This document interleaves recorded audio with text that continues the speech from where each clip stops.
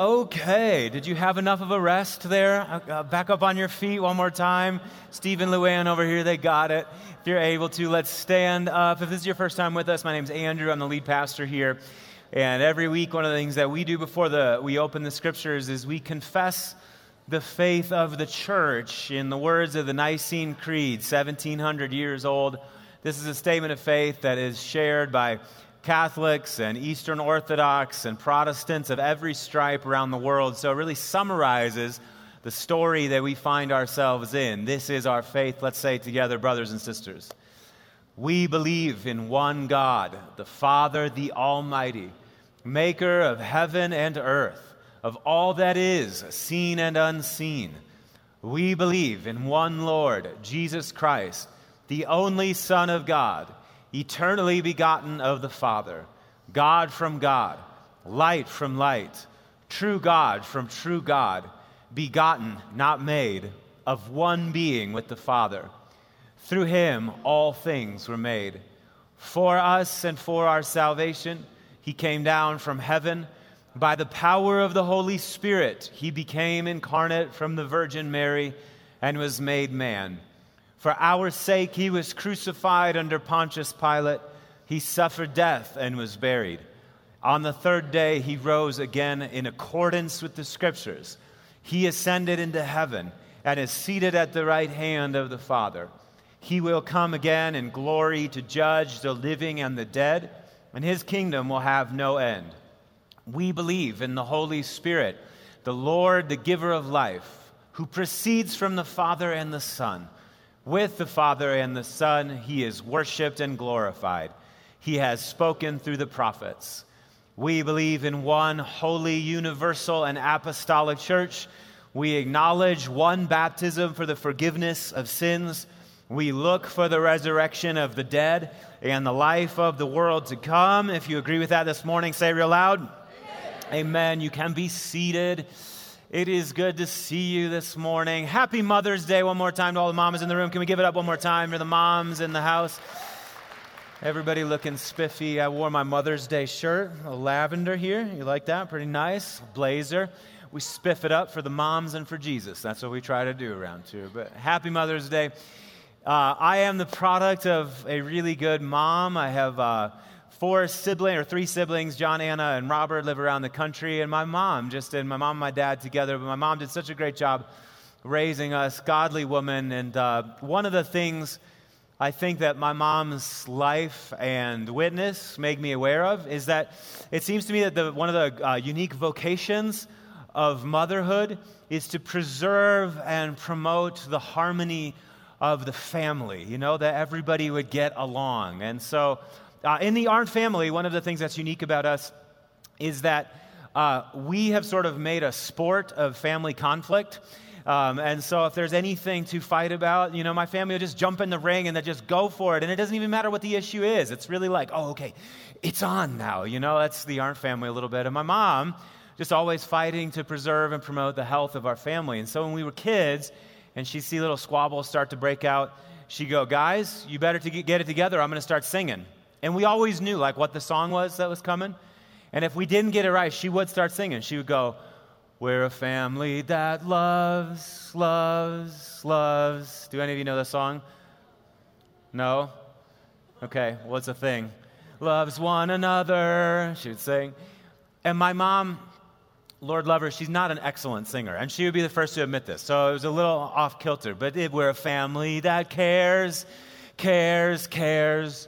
We're sisters and brothers through sunshine. You don't know this song at all? Was I the only one that grew up in church? Mandy does. Give it up to Mandy Arndt in the room, right? Through sunshine. I'm just going to keep going. Or rain. We will love. She was singing the whole thing, by the way. Just the same. We're a family that loves, loves, loves.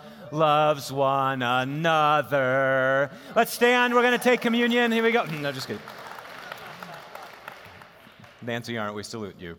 But she would, and we're squabbling, and my mom would sing that song into us, over us. The music of our harmony, really, pulls us back together. Look, we're a family.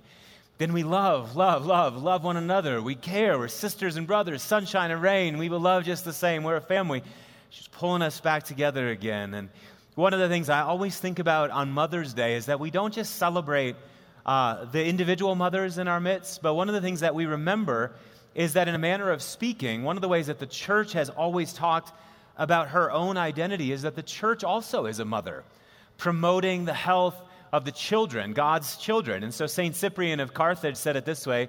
He said that he cannot have God for his father who doesn't have the church for his mother. And so one of the things that happens in the community of faith is that, like my mom, we are schooling one another always in the arts of forgiveness and reconciliation so that the relationships that God has given us operate as harmoniously as God intends, which happens to be that second petition of the second half of the Lord's Prayer that we're covering this morning. Forgive us our debts as we also have forgiven our debtors. What we're talking about here is harmonious relationships. And so, God, before we open the scriptures here, boy, we're lifting up our hearts to you and we're just saying that we need you. Jesus Christ, Son of the living God, nobody preached better than you. And so we say to you this morning, preacher, preach your word to us. Help us hear. And John says that one day the dead will hear the voice of the Son of God, and those who hear will live. And he also says that that day that is coming also has now come. We're praying that this morning that we who are dead in this room would hear the voice of the Son of God and that we'd come out of our graves and live. Liberate us this morning from all that holds us captive, all that prevents us from being the people that you've called us to be, all that prevents us from rising up as the community that you have called us to rise up as.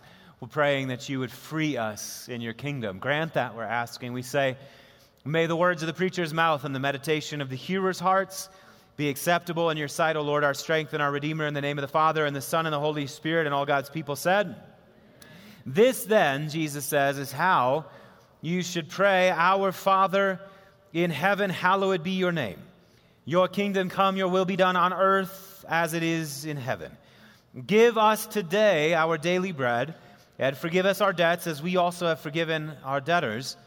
And lead us not into temptation, but deliver us from the evil one. For, Jesus says, if, everybody say if you forgive other people when they sin against you, then your heavenly Father will also forgive you. But, everybody say but, if you don't forgive other people their sins, your Father will not forgive your sins. It's a hard word, but this is the word of the Lord, and all God's people said.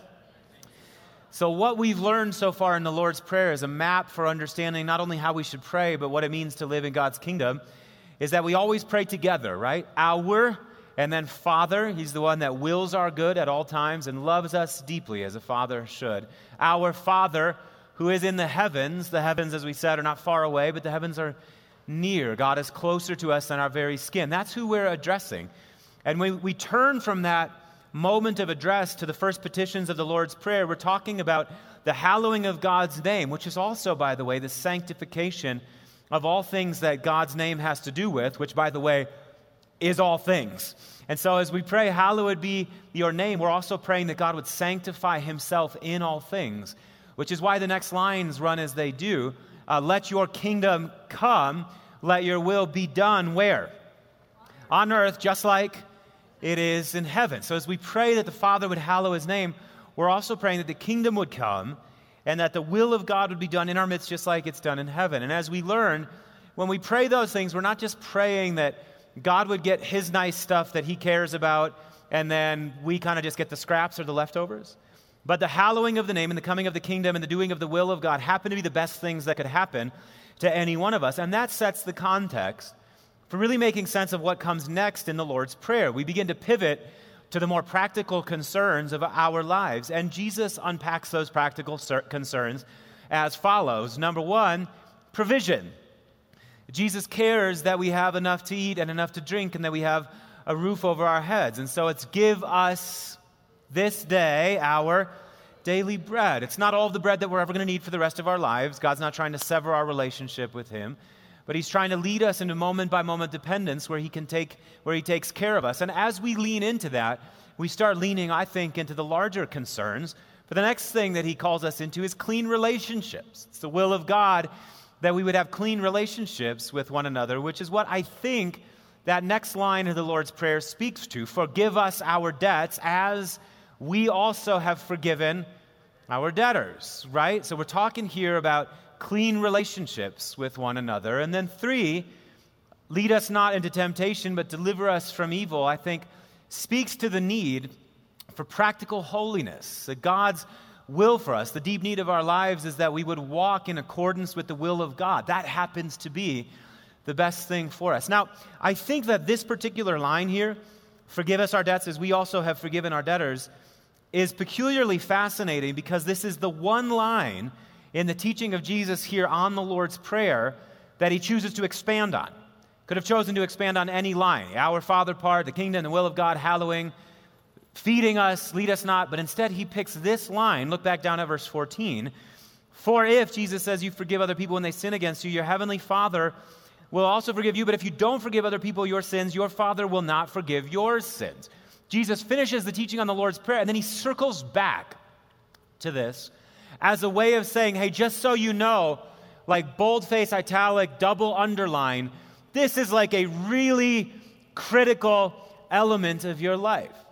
That you would learn to live in the economy of grace, that you would learn to live in the economy of mercy, that you would learn to live in the economy of forgiveness. In the mind of Jesus, we could say, the giving and receiving of forgiveness is one of the deepest needs of our lives.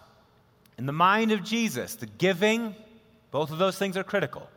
The giving and receiving of forgiveness are one of the deepest needs of our lives. They're not ancillary to what God is trying to do in us. They're not appendices to what it means to be human. In other words, we got all this other stuff that we're about. And by the way, forgiveness has to be, it's actually central because relationships are central to the kingdom of God. And there's all kinds of disturbances that falls into relationships. And so Jesus highlights this because he understands the need to bring those relationships back into a kind of harmony. When you look at the New Testament, the very announcement that Jesus is Lord, that the kingdom is coming among us in Jesus, is always bound up with the forgiveness of sins.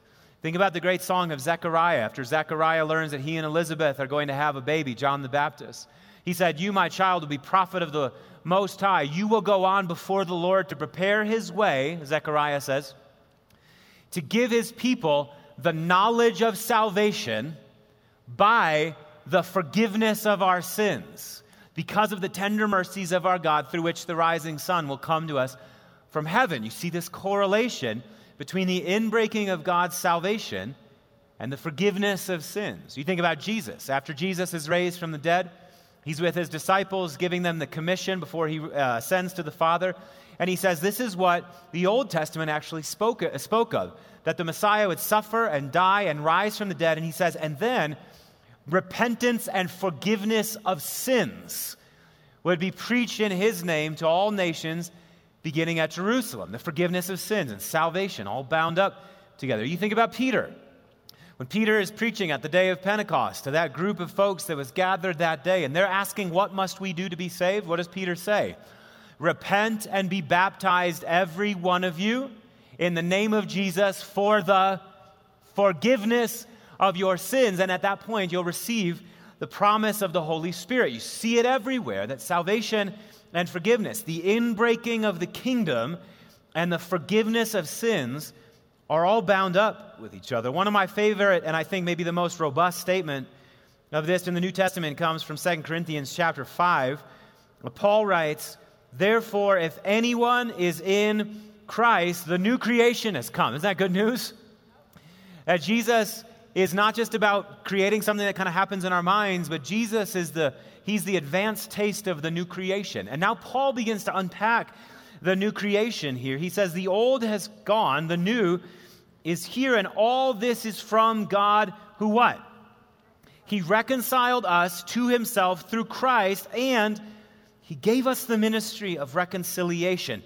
And then this statement, that God was reconciling the world to himself in Christ, not counting people's sins against them.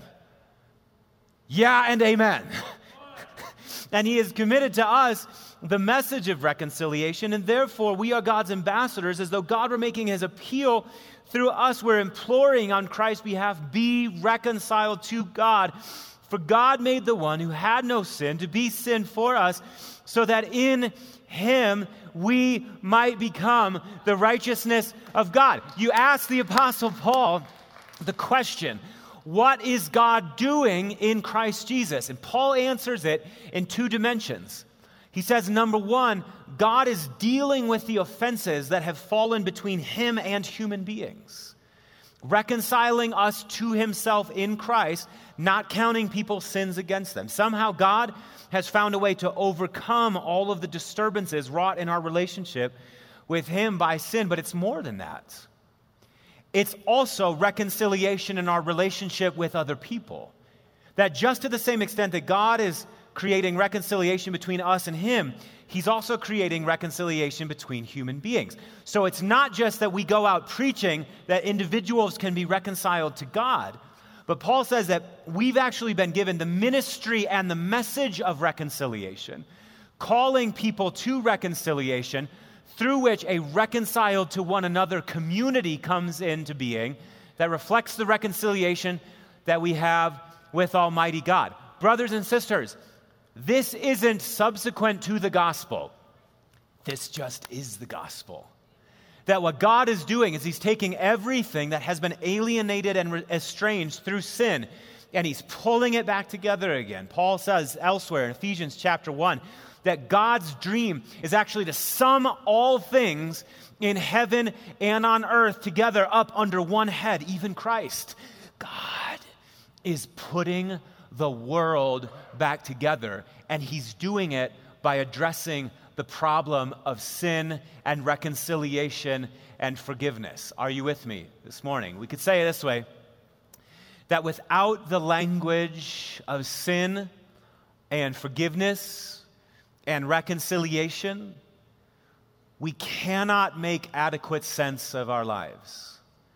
Without the language of sin, forgiveness, and reconciliation, we cannot make adequate sense of our lives. We cannot give an adequate account of what's happening among us and also between us and God unless we leverage and learn these words, this language, unless we school ourselves in the arts of talking about sin, forgiveness, and reconciliation. And I think that we have to be honest about something here. I think that we have to be honest about the fact that in our modern culture, the language of sin makes us squirm, doesn't it? So we don't want anybody telling us that there's some objective standard out there that we violated. We don't want anybody telling us that there was something that we were supposed to do, obligations that we had to other people that we failed to fulfill that resulted in this thing called sin. We don't want to do that. And yet, we still have to give an account of the fact that life under the sun is not working the way that it should. And so, absent the language of sin, because we don't want to use that, what do we opt for in our culture instead? I think that what we opt for in our culture instead is the language of the therapeutic. That what we want to talk about instead, we realize that there's brokenness, but we don't want to talk about sin. So what we talk about then is we talk about how there was trauma in my past, and we talk about how when other people do this thing, it really triggers me.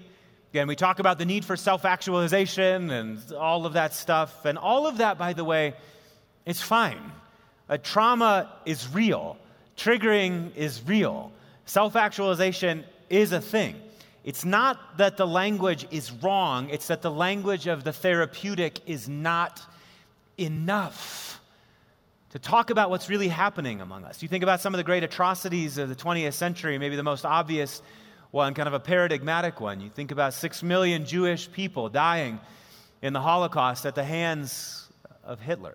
How do you talk about that adequately without using the language of sin and the need for forgiveness, atonement, and reconciliation? What are we going to say? That Hitler was trying to self-actualize himself and he just kind of happened to cause a bad day? it's not enough. It's not enough to talk about the interruptions that happen in our relationships with one another. It's not enough to really make sense of the breaches that fall between us and God. We have to have the language of sin forgiveness and reconciliation to make sense of that. But maybe more to the point, I've been a pastor now 16 years, going on 17.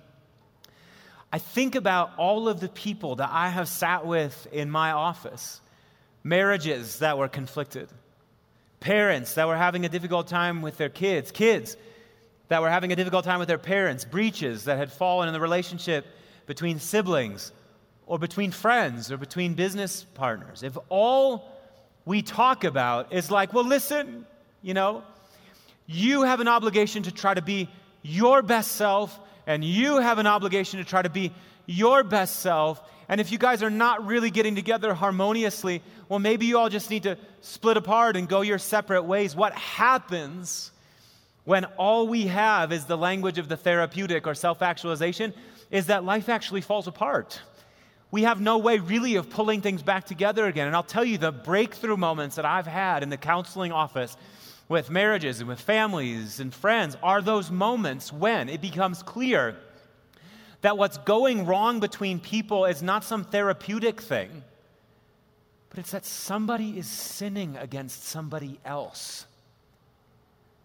And so as a pastor, to be able to say, hold it up, before we move on to the next thing, what you're doing right there is wrong. It's a violation of the boundaries that God has established between you and this person. And until you put these words on your lips, I'm so sorry for what I've done to you, will you forgive me? There just won't be any grace. There just won't be any healing. There just won't be any reconciliation. And you can go to the therapist all you want. And I hope that you do. But maybe in this room this morning, I can save you 2 or 3 years of marriage therapy just by teaching you that you need to say, I'm sorry. Give it a try sometime. See what happens.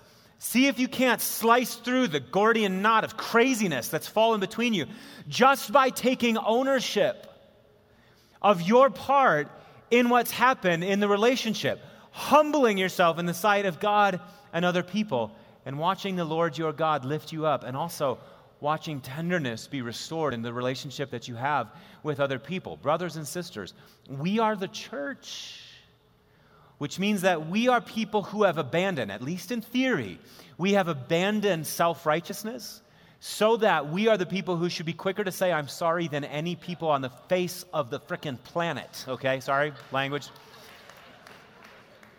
So yeah, I said I was sorry. I'm taking ownership for what I've done here. Please release grace back at me, the most merciful God. We should be the best at this.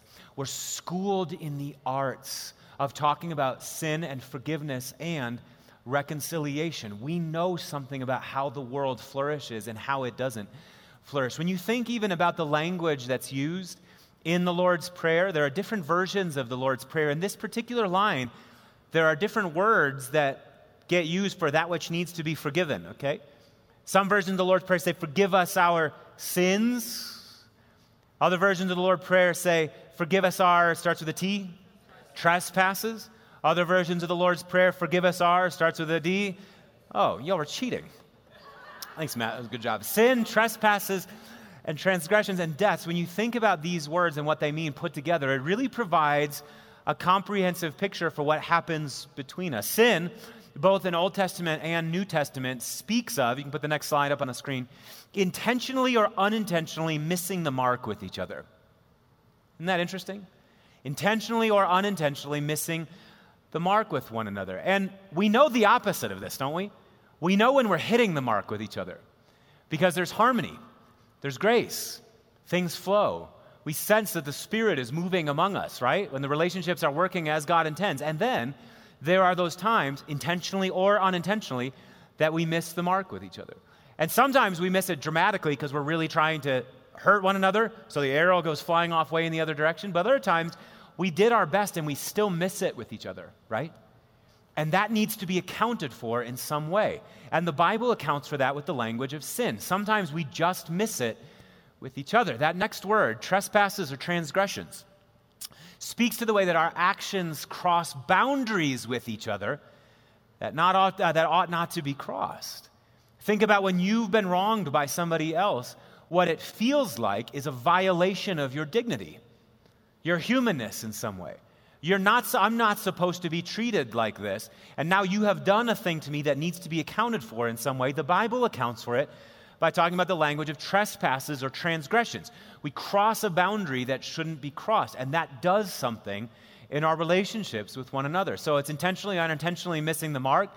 Trespasses, transgressions talks about the crossing of boundaries. And then this last word, debts, speaks to the reality that our actions have an impact on one another that puts us in a kind of debt with each other. That when I've been wronged by you or you've been wronged by me, something has to be done to make that right? There's a deficit in the relationship. And so the will of God is to address that. The will of God is to address that missing of the mark, the crossing of the boundaries, that putting of one another in each other's debt so that reconciliation can take place. Think about this great statement in 2 Samuel chapter 14. The picture that emerges here, actually, you can go back. This is a good statement. I like that. The picture that emerges that of relationships that have been warped that need to be put right. And it is the will of God to put them right. 2 Samuel chapter 14. There's a breach that's fallen in the relationship between David and his son Absalom. And a woman comes to David one day, and she begins to beseech him to make that relationship right. And she says this to David. She says that like water spilled on the ground which cannot be recovered, so we must die. But God doesn't take away life. Now just think about this. This is our God. Instead, he devises ways so that a banished person may not remain estranged from him. God doesn't take away life. God is not amplifying the estrangements between us. God is not in the business of separating people from one another. But it's the will of God that the banished person may not remain estranged from him or from us forever. Guys, God was in Christ reconciling the world to himself, not counting people's sins. What is God doing on planet Earth? He's doing this. He's finding banished people everywhere, and he's bringing them back where they belong. What is God doing in your marriage? He's overcoming the banishment that has fallen between you. What is God doing in your relationship with your kids? He's overcoming the estrangement that has fallen between you. What is God doing in your relationship with all of your friends? He is overcoming the estrangement that has fallen between you. This is what God is doing between human beings, this and no other thing. He is reconciling the world to himself in Christ. And without the church's language about these things, sin, forgiveness, and reconciliation, all we're left with, brothers and sisters, is the language of banishment and estrangement. Think about the way that we talk about these matters in our culture now. We try to account for the fact that people have done things that need to be dealt with. So what we talk about now is cancel culture. Right?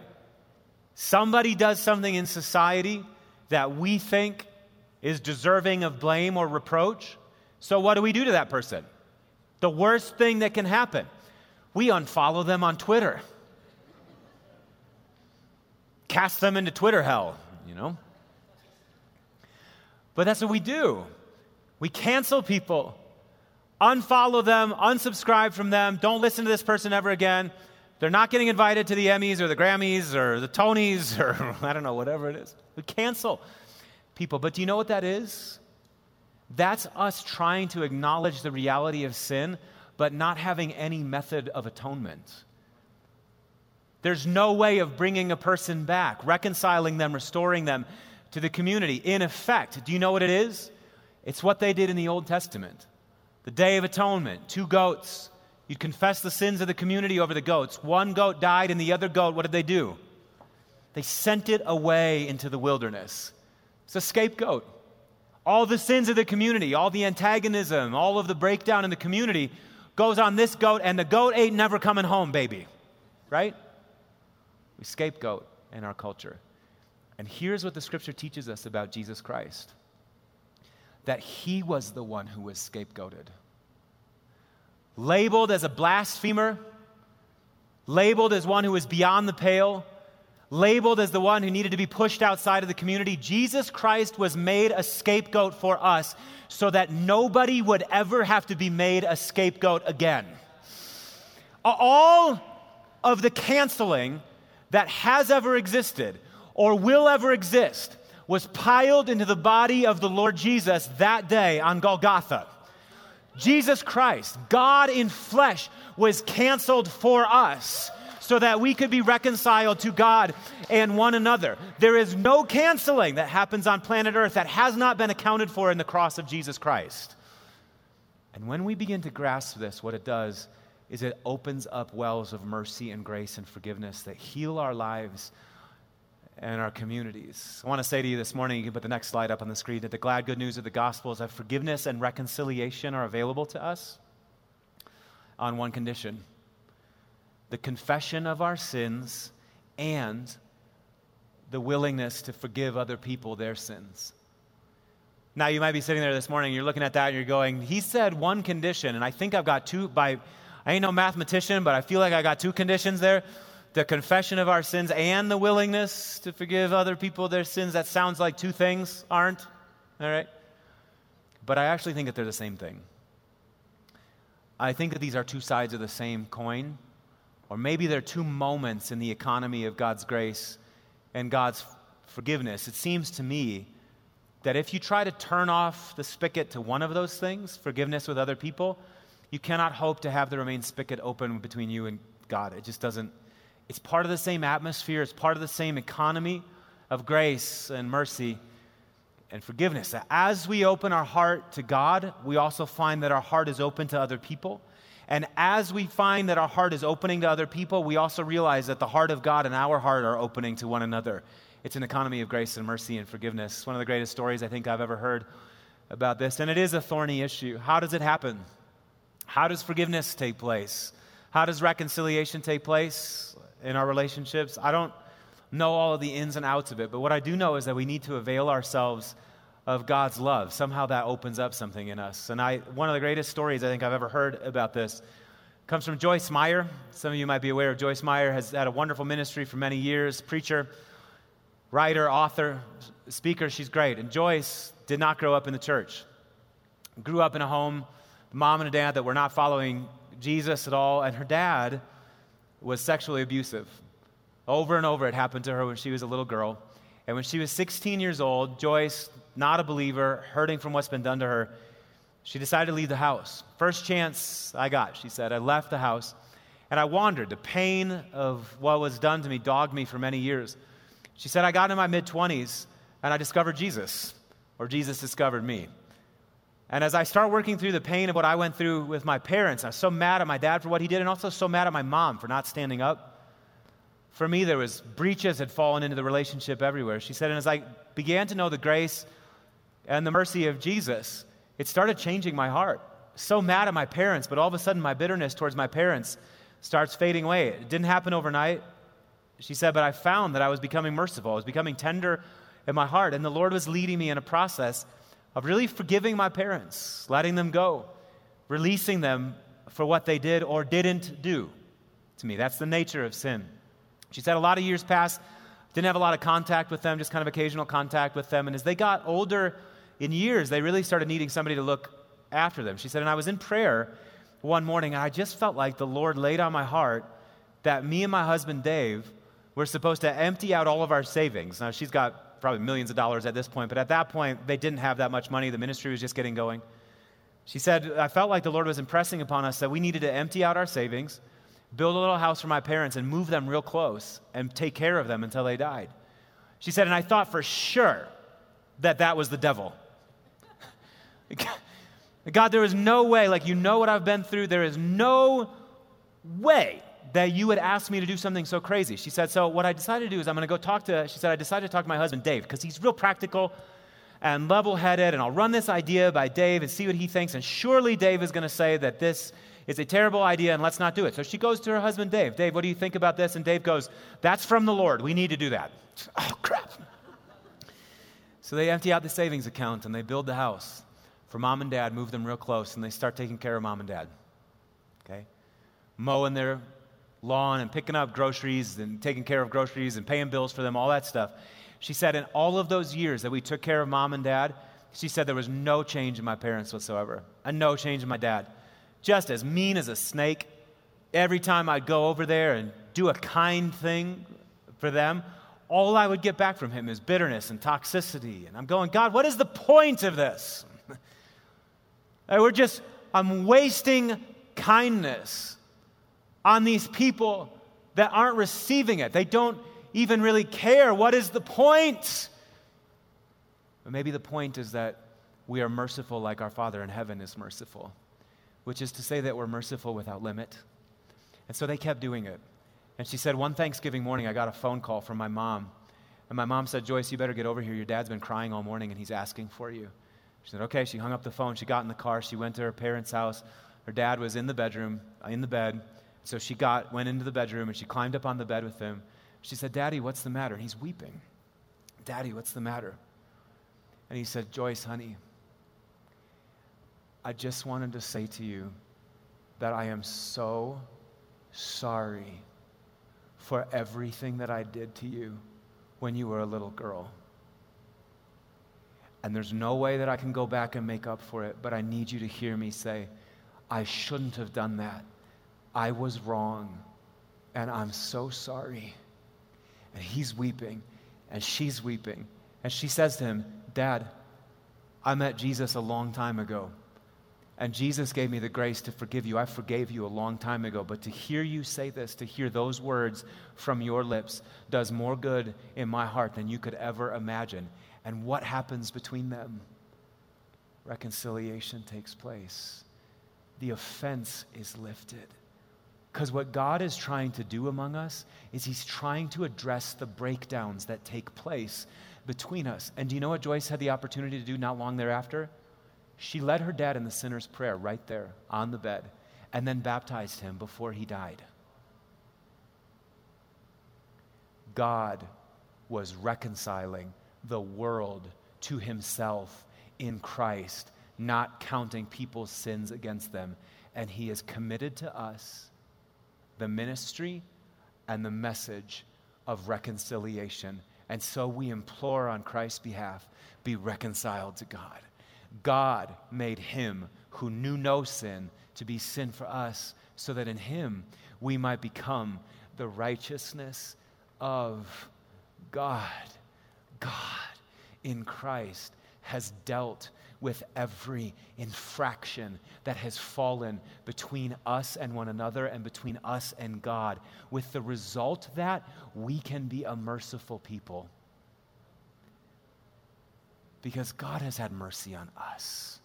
The great Dallas Willard put it so well when he said that it's not psychologically possible for us to at once know God's pity for us and yet be hard-hearted towards other people.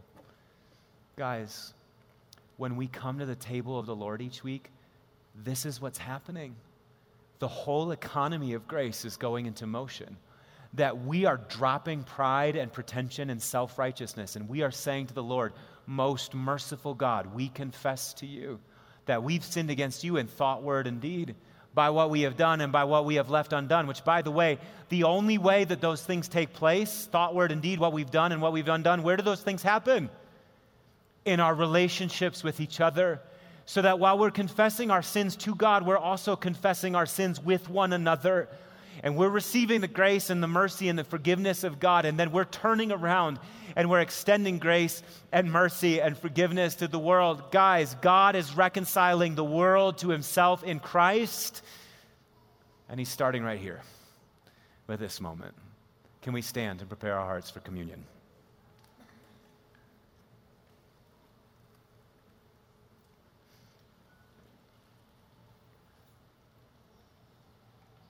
Oh, Jesus, come, come, come, come.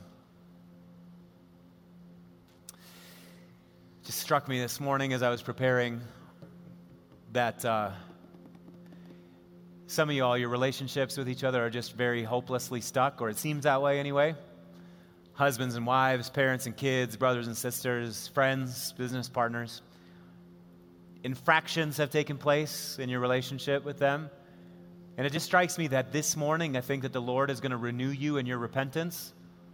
And I think that you're going to find not just mercy from God, but I think that you're going to go from this place this morning, and you know there are things that you need to address with other people, things that you just need to say you're sorry for. And you're going to find that as you do that, that wells of mercy and grace open up in your relationship with people. I think that God is going to reconcile and restore some relationships this afternoon. I think that some phone calls are going to happen that have needed to happen for a lot of years are going to happen this afternoon. Some conversations that have needed to happen for years are going to happen this afternoon. Guys, when we come and confess our sins to the Lord, what we find is this well of infinite mercy and forgiveness. God has forgiven us. We have nothing to fear then in confessing our sins to other people. What's the worst that can happen to us? That they close their heart back down? God still receives us. And God will open up their heart in His way and in His time. Just live humbly. So, Lord, here we are. And we say, most merciful God, we confess that we have sinned against you in thought, word, and deed, by what we have done and by what we have left undone. We haven't loved you with our whole hearts. We haven't loved our neighbors as ourselves. And we are truly sorry, and we humbly repent. For the sake of your Son, Jesus Christ, have mercy on us and forgive us, that we may delight in your will and walk in your ways to the glory of your name. Amen. Brothers and sisters, the scripture says that if we confess our sins, He is faithful and He is just to forgive us our sins and to cleanse us of all unrighteousness. If you can believe that this morning, would you give God praise as we prepare our hearts for the table? We say thanks be to God. Let's sing this song of worship in response, and then Pastor Colin is going to lead us to the table.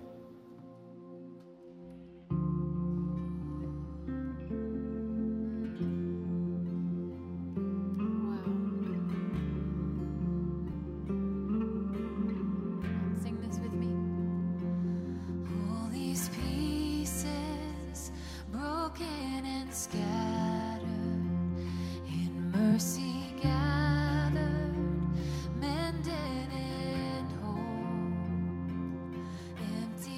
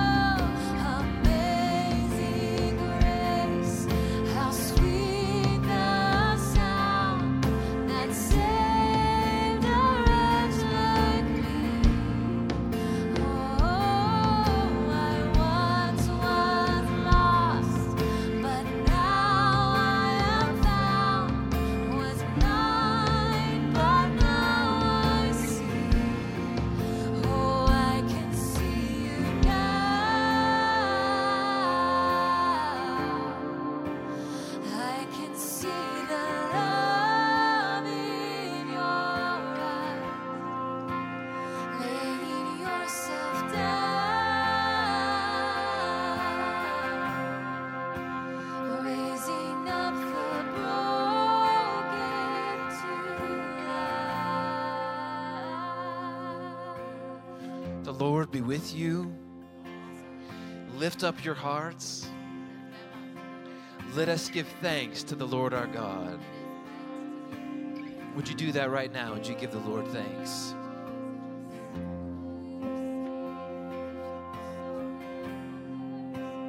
The Lord Jesus, on the night that he was betrayed, he took bread. When he had given thanks, he broke it.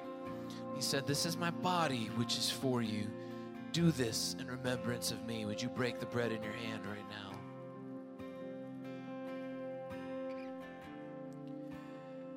God, I thank you for the sacrifice of your Son on a cross for our sins so that we could be forgiven.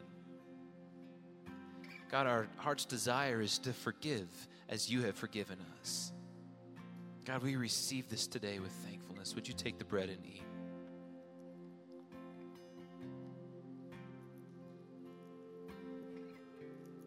In the same way, after supper, he took the cup. And this cup in Psalm 116 has been on my heart this morning. David, the psalmist in worship, he says that we lift the cup that symbolizes salvation. Would you lift the cup this morning? And we see in Jesus the fulfillment that this cup is a new covenant. What happened when Jesus died on a cross for your sins, for my sins? So we now have a covenant relationship with God through what we hold in your hand. This is what it symbolizes. We proclaim the Lord's death by taking this cup, which you take together and drink.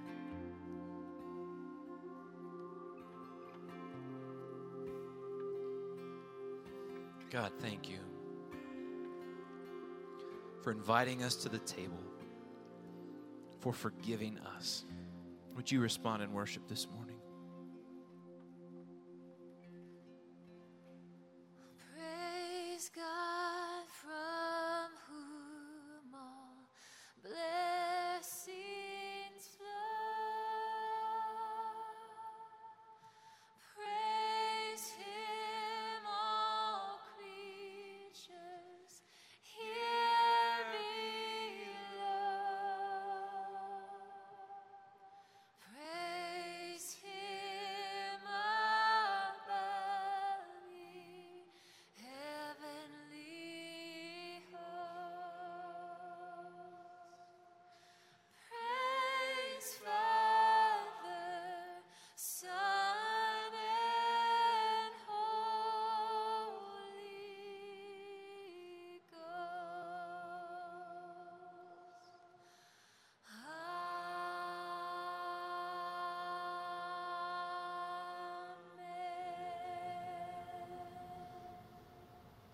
It's good to be in the house of God together. Would you lift up your hands like this? Receive this blessing as you go. May the Lord bless you and keep you. May He cause His face to shine upon you and be gracious to you. And may the Lord turn His face towards you and give you peace. In the name of the Father, and the Son, and the Holy Spirit, grace, mercy, and peace be with you. I'll invite our altar ministry team to come forward if you need prayer for anything. We would love to pray with you. Mamas, grab a carnation on the way out. That is our prayer and our blessing over your life today. It's good to see you again, New Life East. We will see you next Sunday. Go in God's grace and peace.